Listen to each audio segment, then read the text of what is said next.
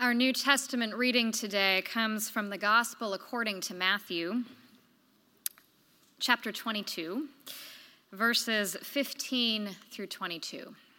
So listen for what the Spirit is saying to the church today. Then the Pharisees went and plotted to entrap him in what he said. So they sent their disciples to him along with the Herodians, saying, "Teacher, we know that you are sincere and teach the way of God in accordance with truth, and show deference to no one, for you do not regard people with partiality. Tell us, then, what you think. Is it lawful to pay taxes to the emperor or not?" But Jesus, aware of their malice, said, "Why are you putting me to the test, you hypocrites? Show me the coin used for the tax." And they brought him a denarius. Then he said to him, "Whose head is this, and whose title?" They answered, "The emperor's." Then he said to them, "Give therefore to the emperor the things that are the emperor's, and to God the things that are God's." When they heard this, they were amazed, and they left him and went away. This is the word of the Lord. Thanks be to God. In the past few days, I have delighted in my social media news feed because it is post after post after post of y'all, mostly, posing with your "I voted" stickers, usually naming a polling place and how long or how short the line was, reminding us all to make a plan, and you can vote anywhere when you vote early, you know. I have yet to cast my vote, but your encouragement is inspiring, and I hope that you will keep it coming. I was actually in a meeting on Thursday when we went around the virtual table to share where we have experienced joy recently, and one of the participants actually named voting as a real joy. And his testimony created a ripple effect in my mind. The first time I voted, with a parent showing me the way. The first time I voted and left with a lump in my throat, overcome with the gratitude for the right to do it. The first time I stood in a line that was way too long, surrounded by people who had less time to give than I, but who hung in there nevertheless. In the past days and weeks, I've also heard a number of you describe the oddity of this election season. The shortage of yard signs is particularly glaring, as is the absence of that series of live debates between the candidates with live audiences to participate in them.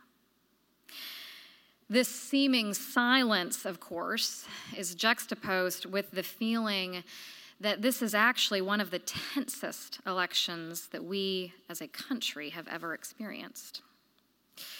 Just yesterday, I received notification from an old friend in Atlanta whose husband works for the Carter Center as a Middle East conflict analyst. Alarmed by the similarities between what is brewing in the U.S. and the Middle Eastern conflicts that he has worked on for decades, he is directing a project that aims to mitigate violence around the U.S. election, engaging networks of faith leaders and others to help reduce the risk of violence and encourage a peaceful transition of power should it come time for a transition. And all of this, our fear, our joy, our heightened sense of possibility in either direction, come with us this morning into our worship spaces where we meet this story of all stories as assigned by the lectionary. Is it lawful to pay taxes to the emperor?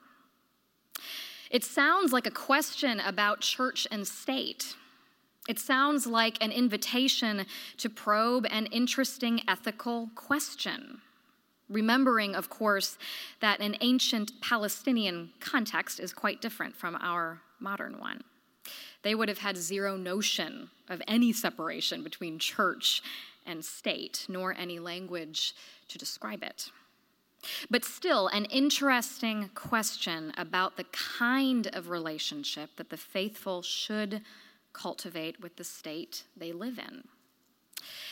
As it turns out, the Pharisees are not, in fact, so interested in having an interesting conversation about these things. They are motivated primarily by their own lust for power and the infuriating way that this strange, presumptuous, table-turning, and trouble-making rabbi has gathered quite a following. By what authority do you do these things, they ask. By what authority do you speak for God? Certainly not ours. So they gang up with the Herodians, which is rather ironic because the Herodians were all about working with the Romans, while the Pharisees were pretty much about not working with the Romans. Nevertheless, they gang up with the Herodians on this occasion because it is expedient. And they ask a simple either-or type of question that betrays their motive.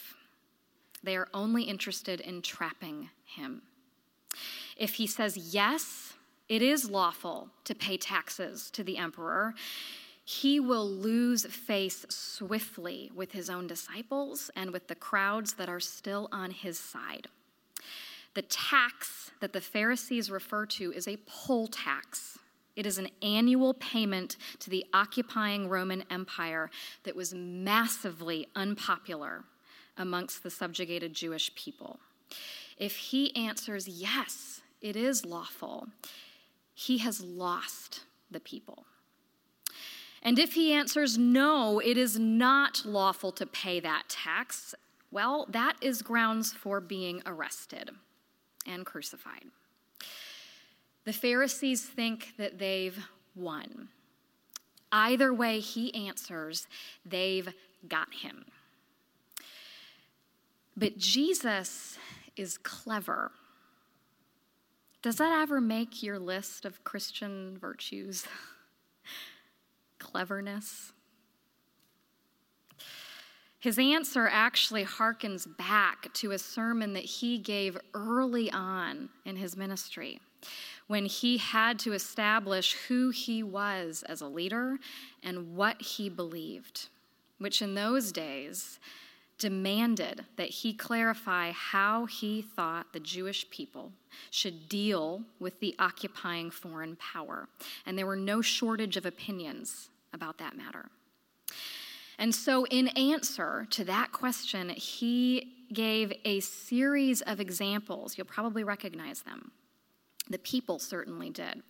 If somebody strikes your right cheek, offer the left as well. If you're sued for your coat, go ahead and give your cloak. If you're forced to go a mile, go a second. Each of those examples pointed to an interaction, not between peers, but between a Jewish person and a person of some authority in Rome. A person who is exploiting the powerlessness of the Jew. And these were everyday examples. These humiliating things happened all the time. Far from being the doormat Christianity that it's often accused of by Christians and non-Christians alike, the direction that Jesus gave there was clever, and it was empowering. When you offer your left cheek to a Roman soldier, he can't slap you with the backhand slap that he would have used on your right cheek.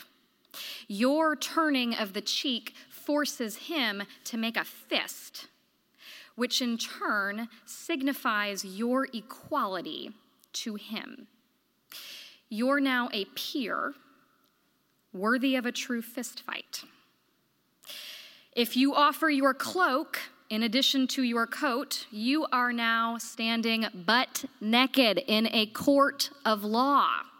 And the person who is witnessing your nakedness is just as shamed, if not more, than you are, especially in an honor and a shame society, right? If you insist on going an extra mile, more than the Roman soldier is allowed by law to force your labor, according to the law at the time, he is then forced to beg you for its return, kind of running after you. Walter Wink is a New Testament scholar that has spilled a lot of ink on this passage. So if you want to learn a little more, dig in a little more, I would commend his writing to you. But suffice it to say, for now, the direction that Jesus gave there might be what we call in our time a creative, nonviolent solution to the problem.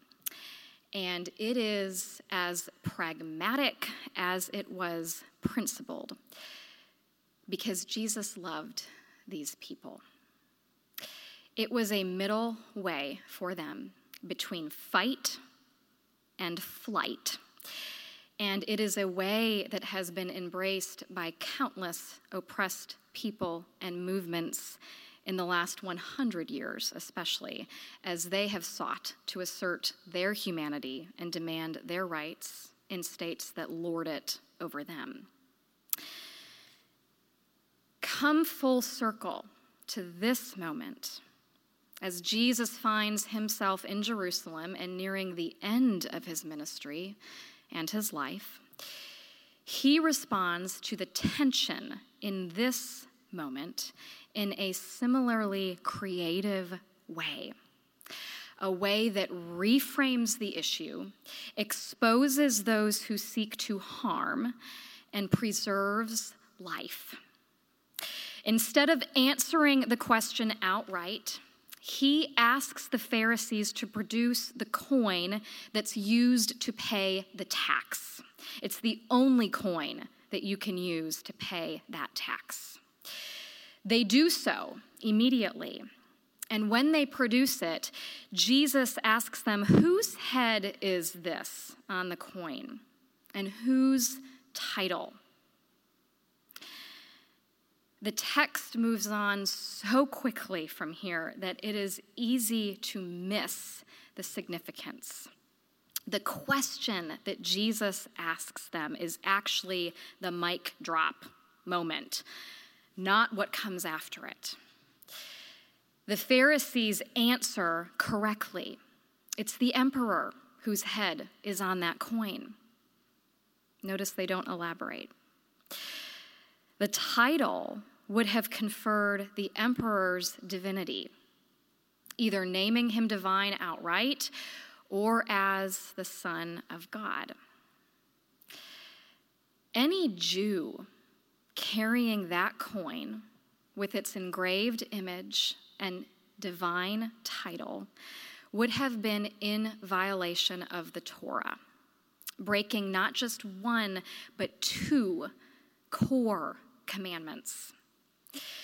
The coin was problematic for all Jews living at that time because not having it got you in big trouble with the Romans. And having it meant being in violation of Torah. So when Jesus brings the coin into this tense exchange, he is exposing the hypocrisy of the Pharisees in a way that silences them long enough for him to get away. But he's also using the opportunity to make a bigger point for any who had ears to hear. In whose likeness are you made? David Lose is one of multiple biblical scholars who has pointed out that when Jesus asks the question, whose head is this and whose title, those present, especially in the Hebrew language, in a way that's lost a little bit in the English, would have recognized the scripture from Genesis, in whose image are we made? In whose image? In God's, right? It's in God's image that we are made. Lose points out that Jesus never accuses the Pharisees of blasphemy or disloyalty, which he could have. Rather, he calls them hypocrites, those who have quite literally taken to wearing another and false likeness. They have forgotten who they are. They have forgotten in whose likeness they were made. This is the framework in which we hear the last direction and finally an answer to that question. Jesus says, "Give to Caesar what is Caesar's, and to God what is God's." This is not support of Caesar. It is not support of the empire that will crucify him very soon. It is not support of an unethical tax system that occupies a people and then makes them pay for it. It is an acknowledgement that people of faith live in the world. And it is transformation of that world order that we are called to seek in creative ways, guided by the Spirit of the living God. It is not a world that we are called to flee from, seeking only spiritual things. For the Hebrew people, a good government was always part of the picture. The book of Deuteronomy summarized the law, laying out what a nation under God ought to look like in all of its systems, especially political and economic. It talked about shared or relational power. It talked about particular concern for the marginalized. It talked about Jubilee, with its cancellation of debt and freeze on interest and return of everyone to their ancestral property every 7 years, all in the interest of rebalancing and assuring that wealth didn't accumulate in the hands of a few for too long. For a nation that espouses Judeo-Christian values so fervently, I keep waiting for a moderator of one of these debates to ask both of the candidates about their response to that question. That would be interesting. We're told in 2 Kings that King Josiah repented when he read the book of Deuteronomy because he realized how far the kingdom he led had departed from God's vision. And of course, the prophets called the people back to that way time and time again. They interpreted the subjugation of their land and their people as divine punishment for not living up to those ideals. This was the tradition of Jesus. And Jesus invited us to live in our world creatively, reflecting the creative answers that he gave to hard questions.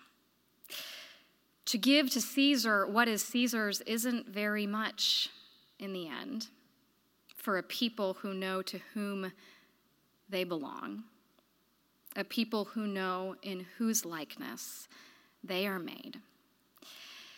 And to give to God what is God's, well, that's everything. It's our bodies, it's our hearts, it's our minds, it's our treasure, it's our priorities, it's our values, it's our votes. If you give to Caesar what is Caesar's and to God what is God's, you are giving God much, much, much, much more, because everything belongs to God. including Caesar and the kingdom that he leads. So for the living of these days, leading up to this election, what can we give God? What does it look like to give God all of who we are and all of who we hope to be? What does it look like for you to give to God? What is God's? Is it the reception of a grace that tames your hot anger? Is it space for an idea that never really fit with your worldview, but that feels oddly faithful? Is it yielding to that uncomfortable truth that everything does belong to God, including and perhaps especially those things that we would rather not give God? Jesus who loves us, Jesus who is clever and creative, Jesus who showed us how to be in the world but not of it, invites us to receive the same truth that he reminded the Pharisees of. We are God's first and foremost. It is God's likeness in whom we are made. So give to God what is God's. It is a truth that is equally as challenging as it is comforting, I think. So thanks be to God. Amen.